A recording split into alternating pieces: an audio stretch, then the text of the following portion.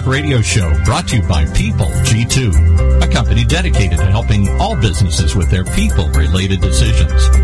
They do that by giving clients access to the best human capital, due diligence, and background checks available on prospective candidates, business partners, tenants, and more. To learn more, simply visit www.peopleg2.com. Today, we're privileged to have with us the founder and president of People G2, Chris Dyer. Hey, Chris. Good afternoon, and thank you for joining me. Again, my name is Chris Dyer, and I'll be your host for the next hour. My apologies, we're getting a little bit of a late start here today. We tried to turn this into a video show and forgot about the radio part, so we got a little behind here today, but we're off and running now. So in case you're tuning in for the first time to the Talent Talk radio show, this show really features a wide range of guests who are uniquely talented and also really care about talent. So on this show, we look to explore the two different meanings of talent there. First, as it relates to uncovering the success of really talented people. And second, we also talk about talent in relation to human resources and how HR leaders and recruiters really try to find the best candidates today. So hopefully you see how it works. We use those two different meanings there for the word talent and really try to explore what that means in the business world and how we can learn from it. My guests generally include CEOs, entrepreneurs, HR executives, and consultants, coaches from all different types of industries. And generally what happens is I'm out at networking events and industry conferences, and I have the privilege of meeting some of these inspiring leaders. And instead of me having this nice one-on-one conversation, we decided to create this forum to allow you to listen on our dialogue and hopefully learn some practical advice that will impact your own career in a positive way. Before I get to my guest today, I want to thank those of you tuning in live. Don't forget you can submit your questions via Twitter right now. Just tweet at PeopleG2 and use the hashtag TalentTalk. That's the little the number sign and then the word Talent Talk all together without a space. My producer Mike will try to feed me the best questions. You can also you can suggest questions. You can ask things if you don't understand something. Sometimes we use acronyms or big words that maybe are very industry specific. So anything you want to ask, send it our way. With that being said, let me get today's show started. My guests today are Karla Porter. She's a director of programming development and marketing at the ARC Luzerne County, as well as the principal at Karla Porter Human Capital. And also Steve Danley, he's the Chief Human Resources Officer of the County of Orange, here where we're located. And Steve will be joining me in the second half of the show. So let me get to my first guest. Karla, welcome to the show. Thank you so much. I'm delighted to be here. So tell us a little bit about yourself, maybe what you did before you joined your company, and then, of course, what you're doing now. Well, for many years, I worked internationally, mainly in nonprofits. I have also a military background. After I returned to the United States in 2001, I switched gears a little bit and went corporate and worked in recruitment, human resources, operations management, and then went on to work for, I'm in northeastern Pennsylvania, I went on to work for the Greater Wilkes-Barre Chamber of Commerce, Business and Industry as their Director of Workforce Development and Human Resources. This is kind of it's a large county we live in. And then through a really interesting series of events, principally, would say, economic downturn and downsizing of the economic development wing of the chamber, I was very fortunate to have an offer of what was supposed to really be a consulting contract with the ARC of Luzerne County to develop workforce development and work readiness programs for individuals with intellectual and developmental disabilities and autism, actually turn into such a demanding project and client that I was brought on as a full-time internal consultant. And I then do consulting through my own human capital and new media management externally, apart from that. So that's where we're at. So as that Director of Program Development and Marketing, your work with ARC has been, you said, designing a program for people who have intellectual and developmental disabilities. You mentioned even, autism being one of those. So you teach them a lot about the skills that are needed as they move out into the workforce. Maybe you can share some of the rewards and challenges that have come along with this type of work. Absolutely. It was very interesting to design this program from the ground up and then work on the implementation, execution of it. And we're about to see our first students graduating their 2-year program, which we run through community college in May. So we're about to see the first fruits of our labor. I think the rewards are numerous, helping people who never thought that they would attend college, especially as a traditional college student, and to reach their dreams of greater independence through work. They all have the goal that they want to work. Helping people through social skills training learn how to be able to have water cooler conversations in an employment situation inside of a company. Oftentimes, people that have these types of developmental disabilities, they have challenges in the social skills area, and so their interpersonal skills need a lot of additional support and development for them to be able to feel like they fit in and have those water cooler conversations. That's definitely one of our goals, for them to be comfortable and welcome in their place of employment and to feel that way. Because we know that, of course, that leads to greater retention, job retention, and job satisfaction. And also being able to help uncover competencies, aptitudes, abilities, skills, and preferences for a great career match. So those are just a very high-level overview of these rewards. They are phenomenal. Yeah, that sounds remarkable. I mean, to put a program like that together, because there are some things out there for people who maybe are severely challenged in a particular way, but then there's some other people that are maybe somewhere in between, and they need help as well. I mean, someone who may have Asperger's or autism in that spectrum really does come to mind that, with some great training, it sounds like you guys are providing, can really help them be a part of an organization, feel good about themselves, contribute to society, be self-sufficient. And those are really important things that, can really make a big difference in somebody's life and their family's life. Absolutely. It's been so interesting for me. You're right. There are a lot of programs out there which oftentimes would be called day programs or possibly sheltered workshops for individuals with significant disabilities. But the individuals in this particular program, which is called the Transition to Community Employment, or the TRACE program, are Asperger's or ASD with autism spectrum disorder, but on the higher functioning end of that, or in the mild range of intellectual or developmental disability. And they have the same needs, wants, desires, goals, dreams that everyone else has. And these include the American dream of the, white picket fence. They want a job. They want to be able to buy what they want to buy. They want to be responsible, and they don't want to live their life on the couch collecting government benefits when they can go out and earn it on their own. They're all about that. So it's really cool. Well, and that's great. And I know you also kind of do more than that. So maybe we focus in on your consulting work too, in that with the strategic human capital management. So can you talk a little bit about this and what some of those challenges are that you've seen in companies that you look to strengthen? Typically, I work with small to mid-sized businesses. I help them identify where there can be entrepreneurial opportunities inside of their companies. Also, hiring from within versus externally, and the challenges associated with that. So, for example, so many companies promote the fact that they hire from within, they promote from within, but there are inherent challenges oftentimes, especially for a small to mid-sized company that may not have the internal, the structure internally for training newly promoted individuals, their management programs and things like that. A lot of the large companies have exceptional programs, but the smaller ones may not have that.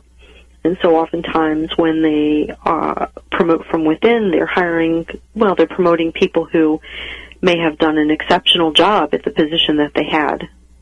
They hire them into a management position, and now they have a person who has all kinds of knowledge. Their knowledge base is phenomenal, but their management skills can be lacking. And everything from having difficulties now managing individuals who a few days ago were their peers to understanding the larger corporate goals and missions. There are a lot of elements to this, and this can actually be a weak point instead of a strong point. So understanding that and how to work with it, because it is a good idea to reward people and hire people from within, but there needs to be a balance.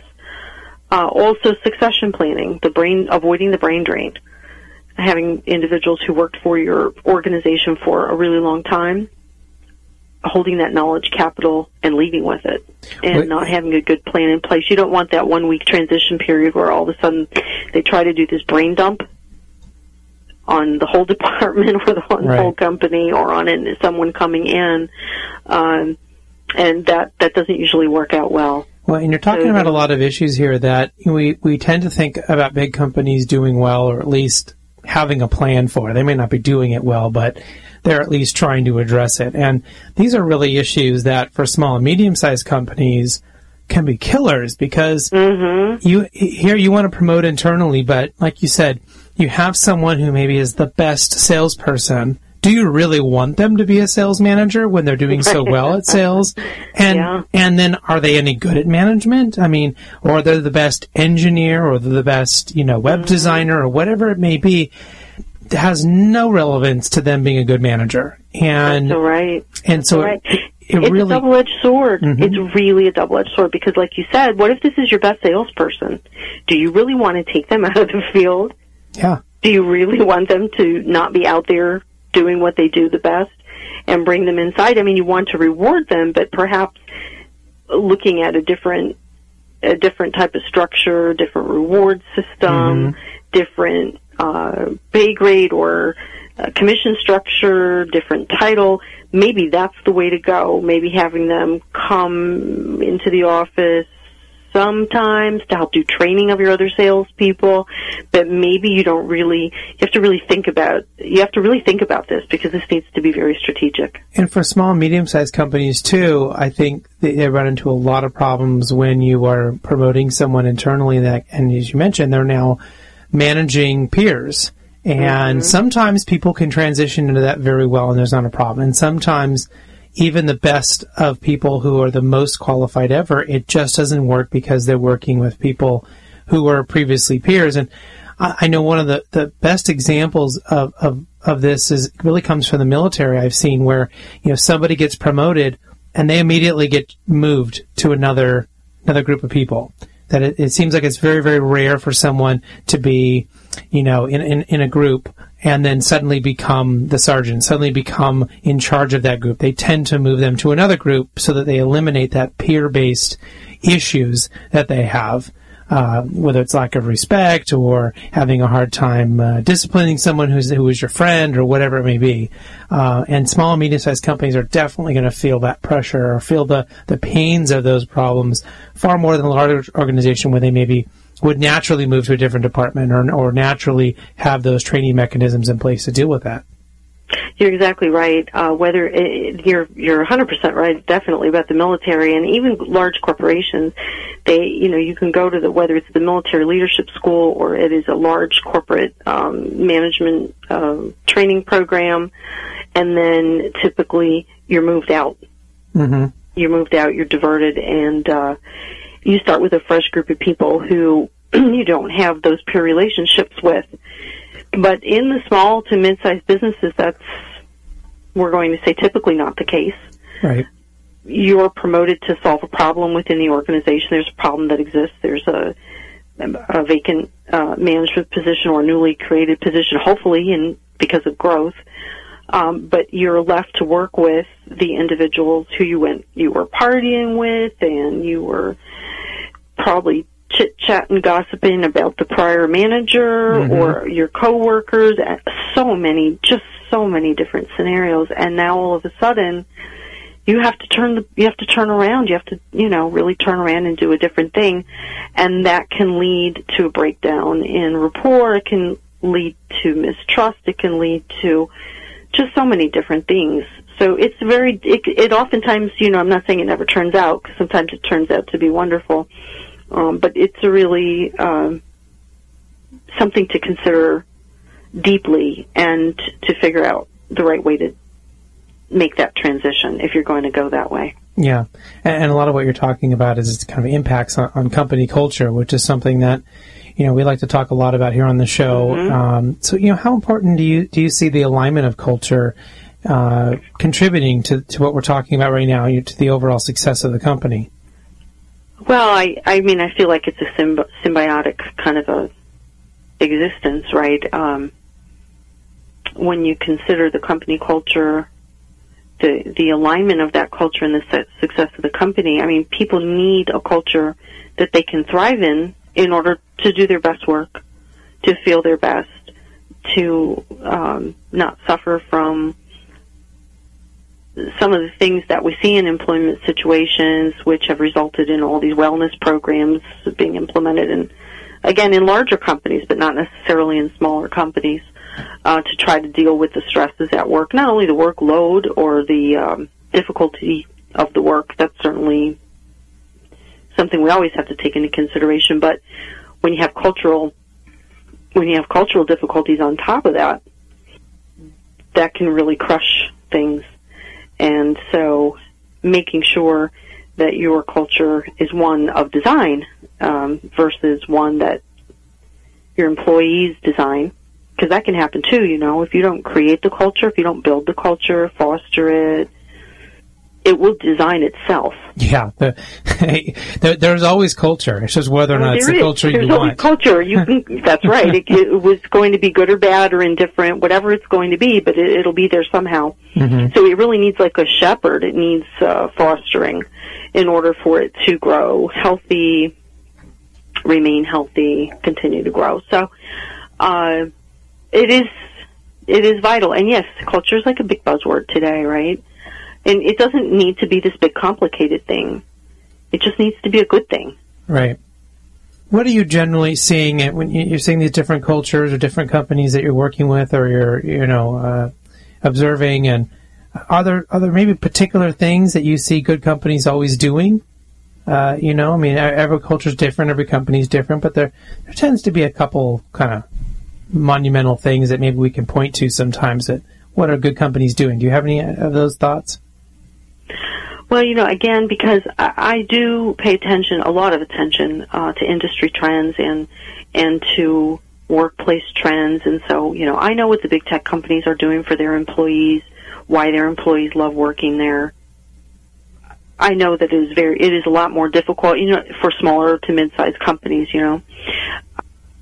And the small to mid-sized companies are the companies, of course, that don't have the big budget to put in the big free-to-eat employee cafe and the basketball courts and the free gym memberships and the company outings and the cruises every year for the best employees. These are some things that come with larger budgets, but on a smaller basis and even on a big basis, there are some very basic fundamentals that companies should be doing. And this isn't about the final reward. This isn't about what the culture looks like. This is about identifying what it is. And this is the basis. This is the foundation. And so asking associates, asking your employee base, what the culture is, you have to identify what it is. And by asking them through, whether it's the ESAT, an employee satisfaction survey, whether it's through conducting focus groups, whether it's through one-on-one conversations, depending on how big your company is, you're going to find trends. If you ask everyone the same type of questions, you'll find trends. And then once you identify what the current culture is, having meetings and never forgetting to have employees of every level on your team when you're figuring this out.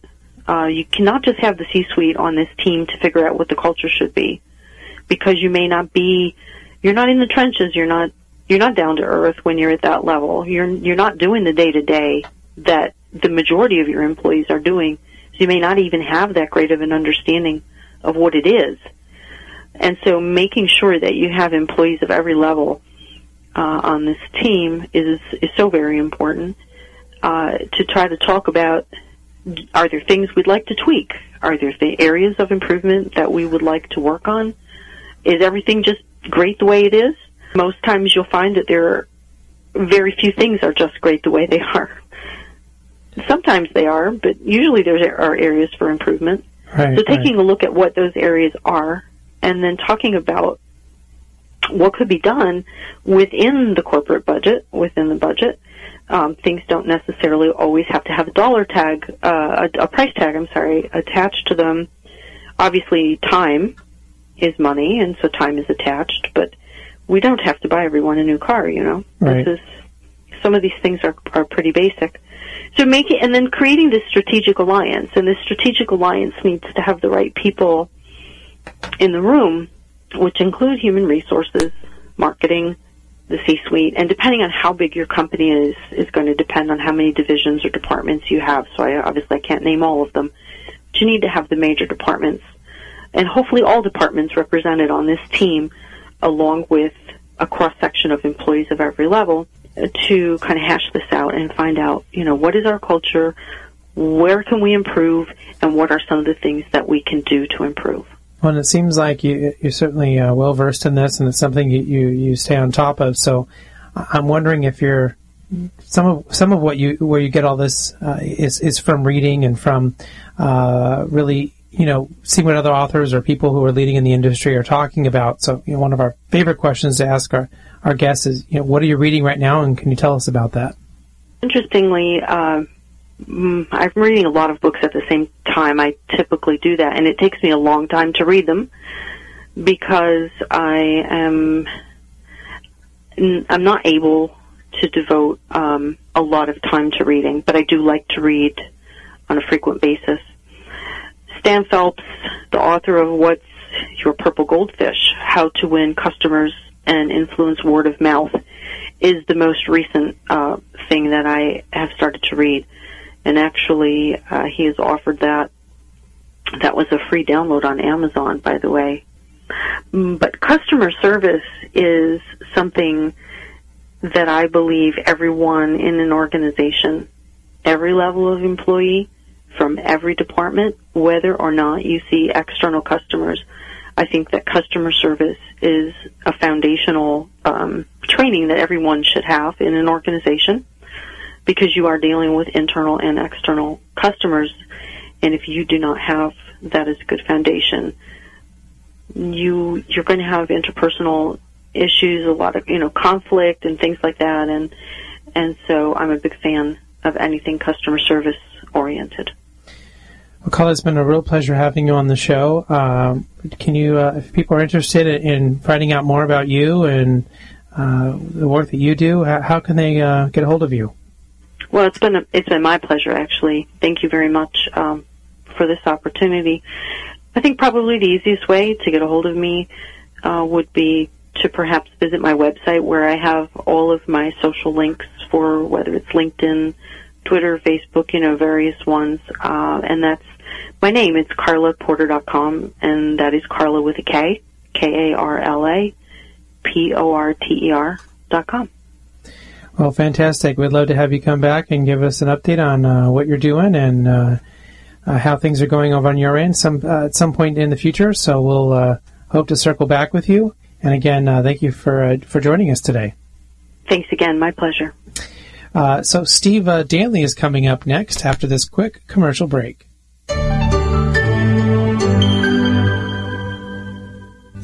There's something uniquely positive about the word up. When things are good, things are looking up. When you want to go fast, you speed up. And when you're really cheering, you stand up. So when you want to move up, what do?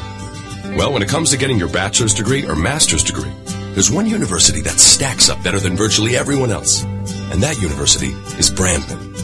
Brandman University is ranked by U.S. News & World Report as one of the nation's top 10 universities for online bachelor's programs. And it ranked best in the state of California. Brandman also received top honors from U.S. News & World Report for our online graduate programs in business and education. Plus, our programs are available on ground at more than 25 convenient campuses. So to wrap things up, we recommend you look us up at brandman.edu. That's brandman.edu. And find out how to move up like never before. Brandman University. Move up. When it comes to pioneers in their respective industries, we all know the Apples, Starbucks, and Trader Joe's of the world. In the realm of recruiting, Decision Toolbox is the industry's best-kept secret. With 90% of their business from referrals and repeat customers. For over 20 years, Decision Toolbox's U.S.-based team of recruiters, sourcers, professional writers, quality personnel, and tech support has perfected a Six Sigma approach to talent management. No matter the size of the project, Decision Toolbox delivers incredible results. A cost per hire less than half of what contingency firms charge, with the winning candidate presented in an average of 14 days, all with a 12-month candidate warranty. With results like that, Decision Toolbox won't be a secret for long. Visit us at www.dtoolbox.com for more information. Imagine what it would feel like to lose everything. Your job, your home, your family, your dignity. This has happened to thousands of the men, women, veterans, and young adults we serve at Working Wardrobes. What do we do to help? We provide career development services, life skills workshops, job skills training. We provide the perfect interview outfit, and we get clients placed in jobs. Call Working Wardrobes, 714-210-2460. Donate, volunteer, invest, hire.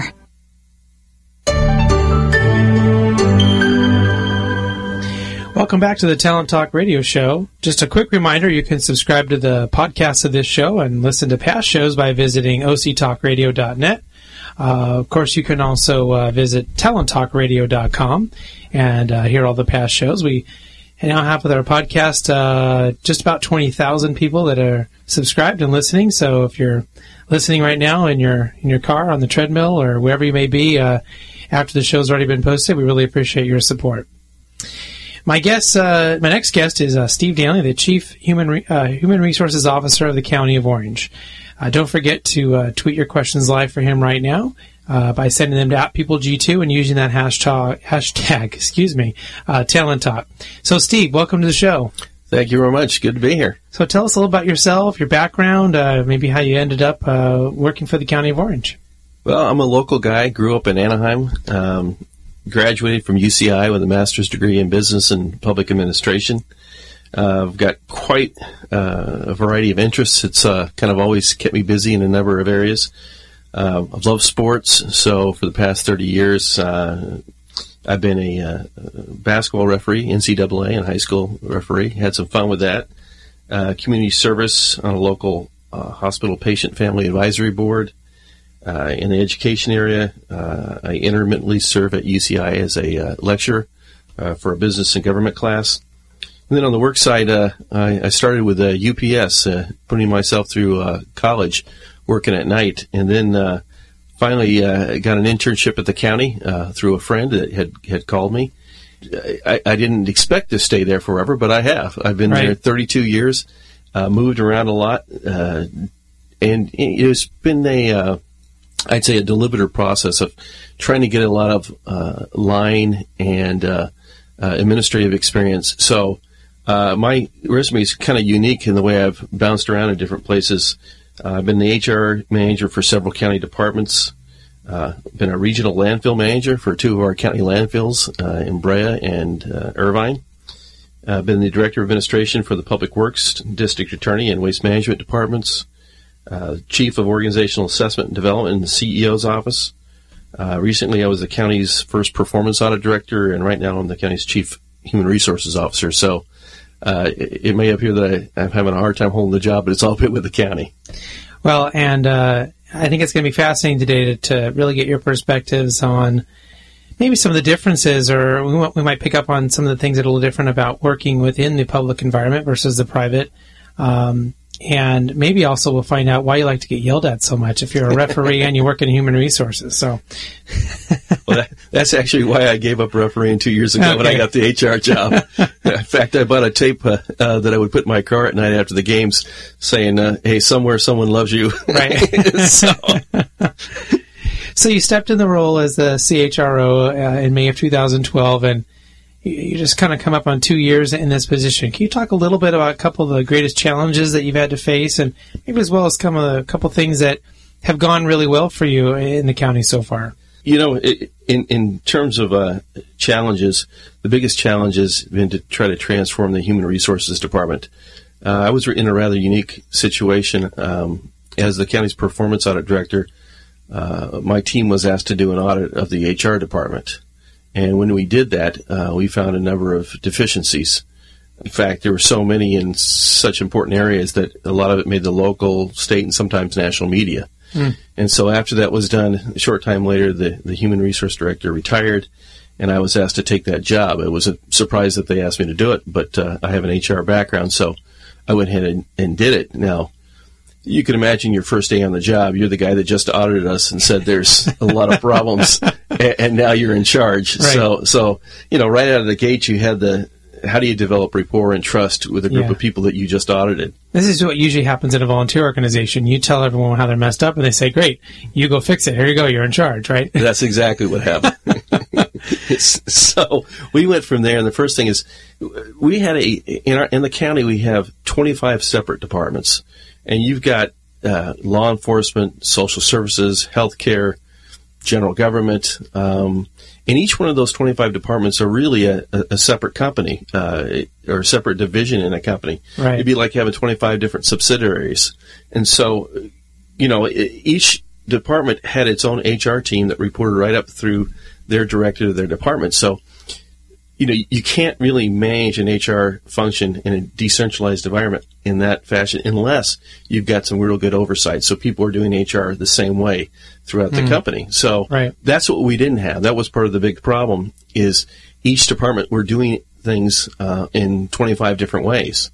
And so how do you get a hold of that and bring it in? So one of the first things we decided to recommend to the Board of Supervisors was, look, we've got to centralize this and put together a plan for how we would go about doing that, and that way to get control back over HR and get things done on a consistent basis, and to make sure that we're in compliance with all the local, state, federal regulations. So we've done that. We've also laid a new strategic foundation for the department and where we're headed.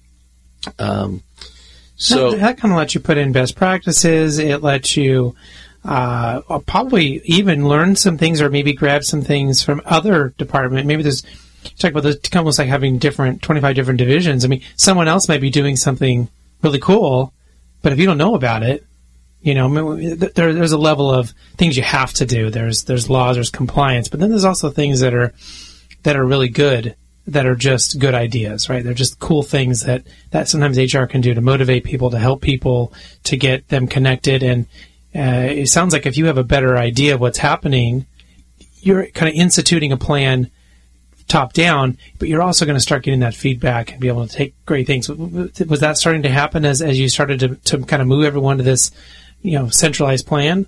Yeah, that's a very good point.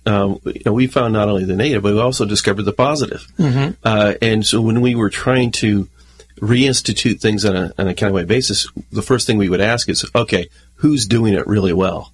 And we would always find one or two departments that had done something very well, and we were able to take the best of each place and develop it on a countywide level. Yeah, that's a really good point, and it has happened frequently. So instead of ending up with 25 different processes, you maybe end up as one really great process that everyone can share and know. And I think people, as we talked about before, that I pay taxes and people want people to be efficient and stuff, but you brought that in, right? So you probably cut a lot of waste, probably cut a lot of things that didn't need to be happening. But for the people who actually work in those departments, this probably was a lot better process for them. So many of them are our neighbors, or our citizens in our community. Their job satisfaction and their processes probably went way up based on what you did. We've been doing this we've been got approved, and we've been centralized for a little over a year now. Mm-hmm. So yes, we've had a lot of those improvements, and a lot of things are working better. But to be honest, we still have a long way to go. Sure. So things are going. You'd be on your next job if you didn't have a lot more way to go, right? Yeah, exactly. Now this, there's a statewide organization for the human resources directors. There's 58 counties in the state. Right. So there's a handful of people who have done the same thing, had decentralized, realized it was a mistake, brought it back in, and they said it takes about 3 to 5 years to change the whole process, the culture, Right. get it going. So we're in the 16th month, Right. part of the process. So, speaking of culture, what do you say drives the County of Orange from a culture standpoint? We have a defined culture. We've got a mission statement. We've got our business values, cultural values. It's written down. And so that's not the issue about whether people know what it is. It's really more like, is it just a set of written pronouncements, or is it something that we're using on a daily basis? And over the past year, countywide, we've started to focus more on making it a daily thing that's part of what you do every day, rather than just seeing it on the wall. So Right. We've had a lot of change in the last year in the county, a lot of new people, a lot of new places, and we're really trying to do what we say that we're about. Right.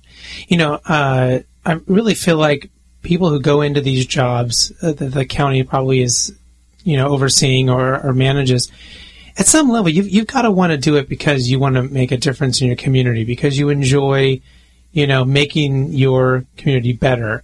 You might start doing it because it's a cool job. I mean, there's things like being a lifeguard, or, there's, cool jobs, and then there's jobs that pay well, but you're never going to stick around with that, with everything that comes around with doing that job. I think unless you really want to make a difference in the community. Is that how you view it? That's certainly the case for me. The job is just too hard to do unless you have a real thirst for public service. Right. In fact, it drives me to, at the same time, it's one of the things I have to really watch out, because I'm really passionate about that, is that are we providing a good service to the public that's out there? Everything we do in the public sector is subject to immediate media scrutiny.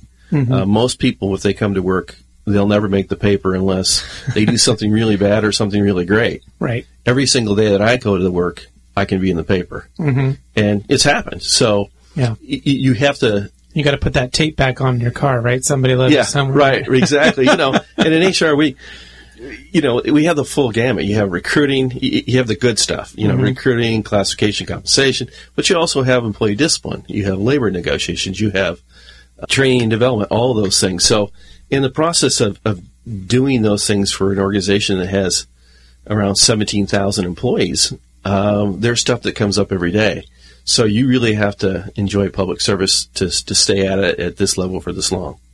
So would you say the company culture, or the culture, let's just maybe kind of dial it down a little bit, the culture within just human resources, right, for what you're doing, you may not be ultimately driving or impacting yet the culture broader than that, but was the culture where it needed to be when you started, and was it just a matter of fixing the processes and how you handle things, or do you feel like over the last 2 years you've had to kind of work on that as well? Yeah, we were far from where we needed to be, both on how we did our work and the culture. It was decentralized for 18 years, and essentially they lost their corporate soul. Each department was doing the things they were supposed to do. As I mentioned earlier, there was a lack of oversight from the central HR group.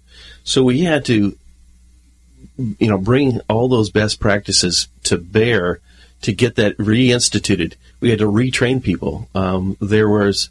With that many years going by, there was a lot of people that were promoted in HR that really didn't have an HR background. There sort of became a sense like anybody can do HR. Hey, that's, so let's hire somebody here to do this. They'll learn it. And so after that long, the people who didn't really know it learned a little bit, but then the people retired above them, they got promoted to the next level, and they got promoted. So pretty soon you had a group of people that really didn't have the right HR background. So we've had to go in and retrain and change that culture from, hey, just laissez-faire, let people do what they want, to, hey, we have a mission. We have goals we're trying to accomplish, and we have got to get people to re-energized and refocused on HR as an everyday thing, and you've got to be involved. Well, we've talked about on this show many times, HR really has gone to a huge shift from being very tactical to being very strategic. And this is your example of what's going on in the county is a prime example of this. I mean, you may have had just tactics happening, 25 different places, and it didn't really matter maybe who was in there, what their training was, because all they had to do was have this form filled out or make sure this person had this or payroll got done.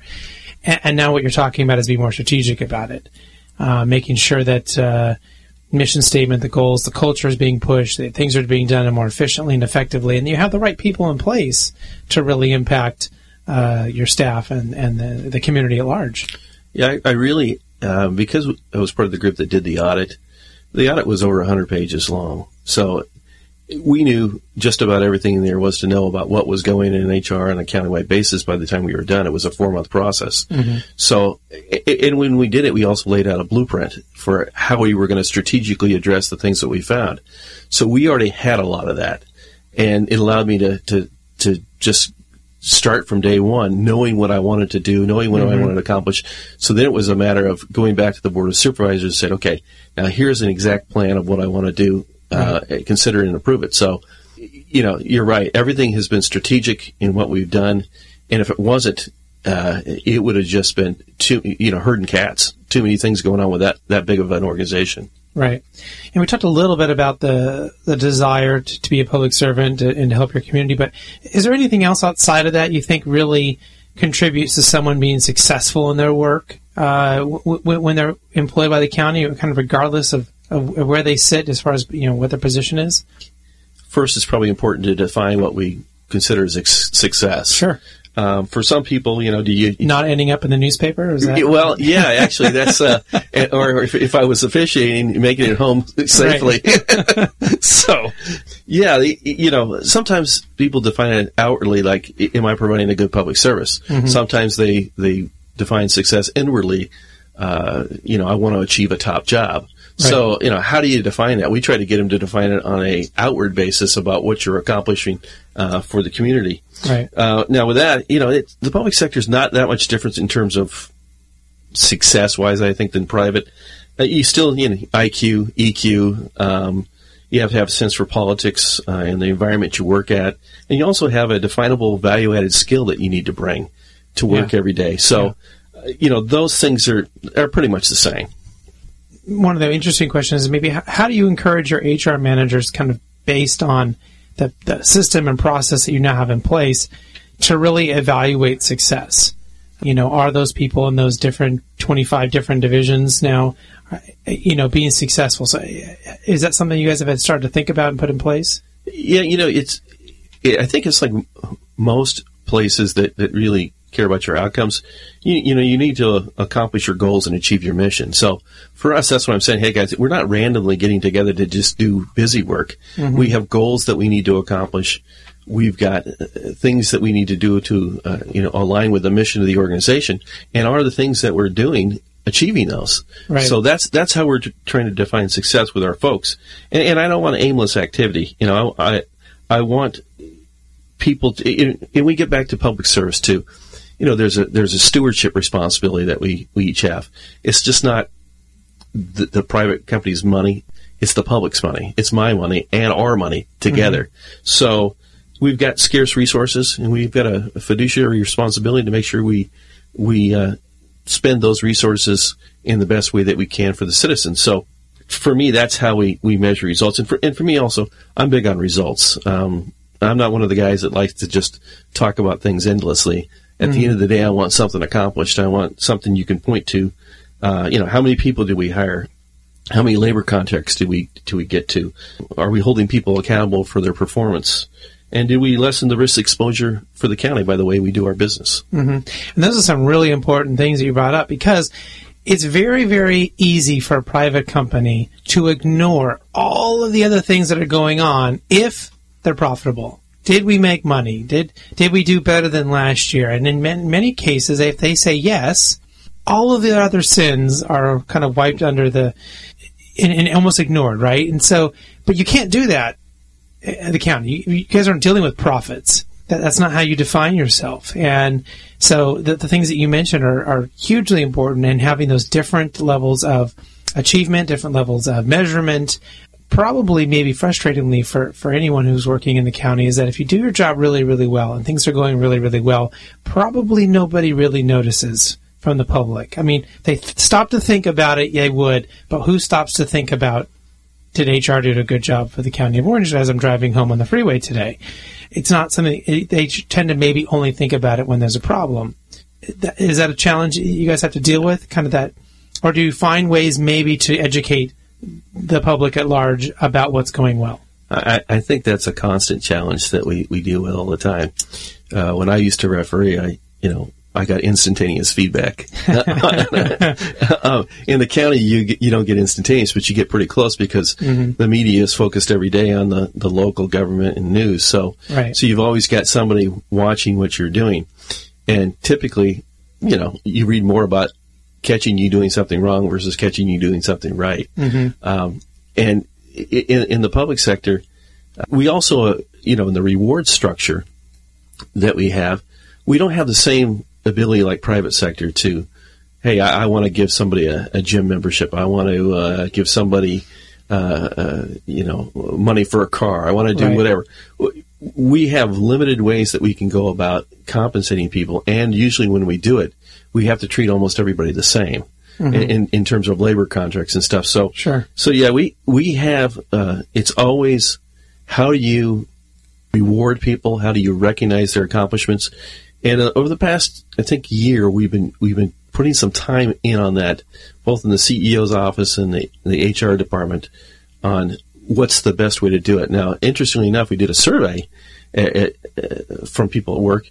They want lots of things, but the number one thing that came up was, hey, could I get an email that said, hey, nice job, congratulations? That it was as simple as that. Right. So those are things that, hey. And that runs universal. Yeah. I mean, people spend all this money on trying to incentivize people and trying to get them to do more work by giving them a little extra money. That doesn't work. If their job is to pick something up, put it back down, or to do something very manual, that will work. You can get them to do a better job by giving more money. Anything else more complicated, they praise and in basic acknowledgement and recognition programs are far more effective.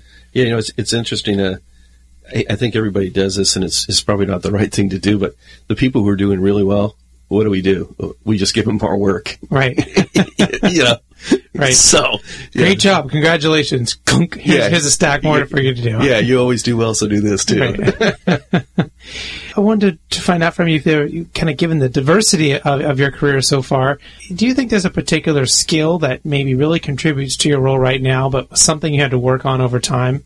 Yeah, there's interesting thing when you're asking me that, you think of the things that you want to do better, and I just realized I thought of a couple things, but I also thought, hey, I still got a ways to go. One of them for me is patience, diplomacy, having reasonable expectations. Those things are something that I'm always trying to get something accomplished. I'm always trying to get things done. I always want to set the bar high so people know what they're doing. Right. And I don't have as much patience as I need sometimes to put up with, for lack of a better word, nonsense. So, right. What I try to tell myself, if I start to feel a little bit of the emotions coming up, is saying, hey, stop for a second. What is it you're trying to accomplish? Is what I'm about to say or do going to help me get to where I want to go, or is it going to make it harder? Sure. So in that split second when you're trying to figure that helps a lot to say, okay, there may be three ways to go about it, but what's the way to help me get to where I want to get to? But those are things that I've had to deal with on a personal level. And, the better I get at it, the higher you're able to raise in the organization and the more impact you can have. Well, that's a good approach, because with 17,000 employees, there's some nonsense going on somewhere, no matter what organization you're overseeing. Well, when we have the 25 different departments, I guarantee you that the 2% that aren't doing what they're supposed to be doing, there's some fascinating stories in that. Oh, yeah. And in any organization, that's absolutely, going to find it anywhere. So one of our favorite questions they ask on this show is, are you reading any good books right now? Something we might learn from, and maybe can you tell us about that? Yeah, I love to read. I'm mostly drawn to books about what I would call the mysteries of life. And I don't mean it to sound esoteric or squishy. That's okay. We like squishy. Thanks. But I'm intensely practical. I want to know the truth, or how things really work, and sort of what purpose are we here for. Some of the books I've been reading. Once the other day I picked up called Extraordinary Hearts. And that had some personal flavor to me.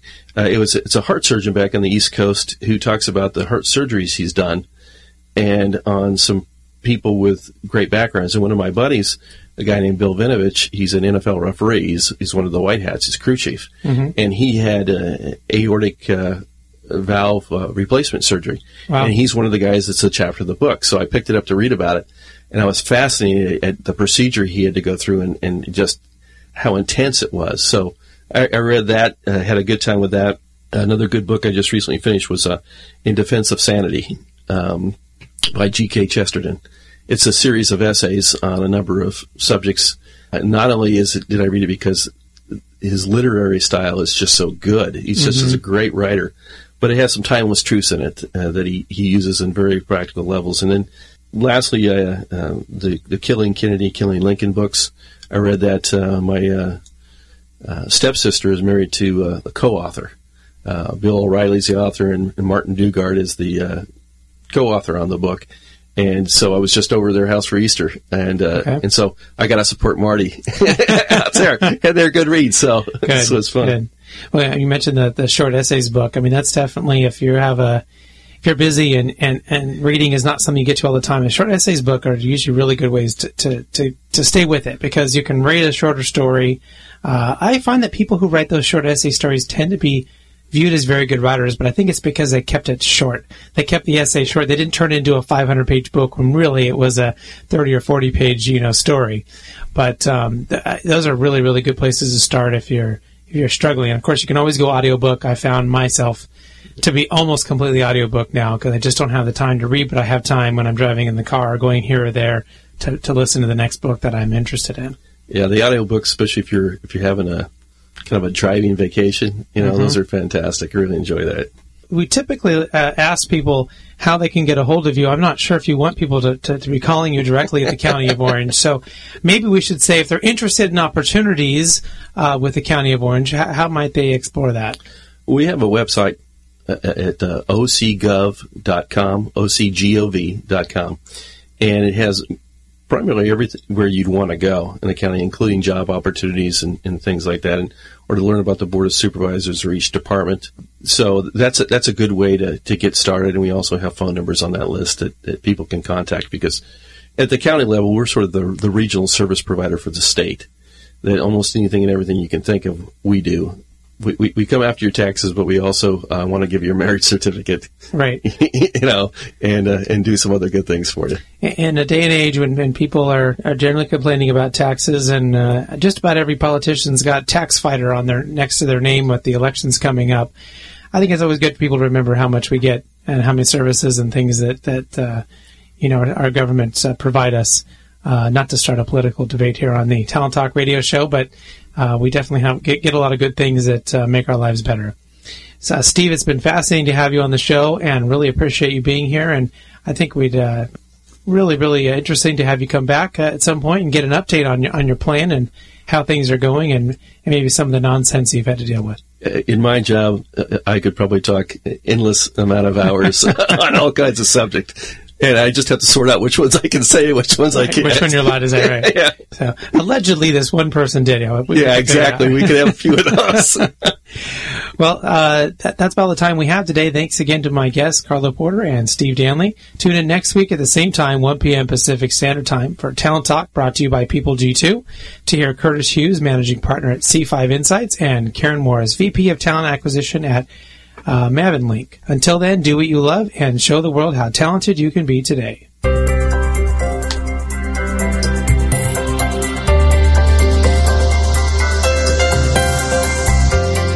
You've been listening to Talent Talk Radio Show, brought to you by People G2.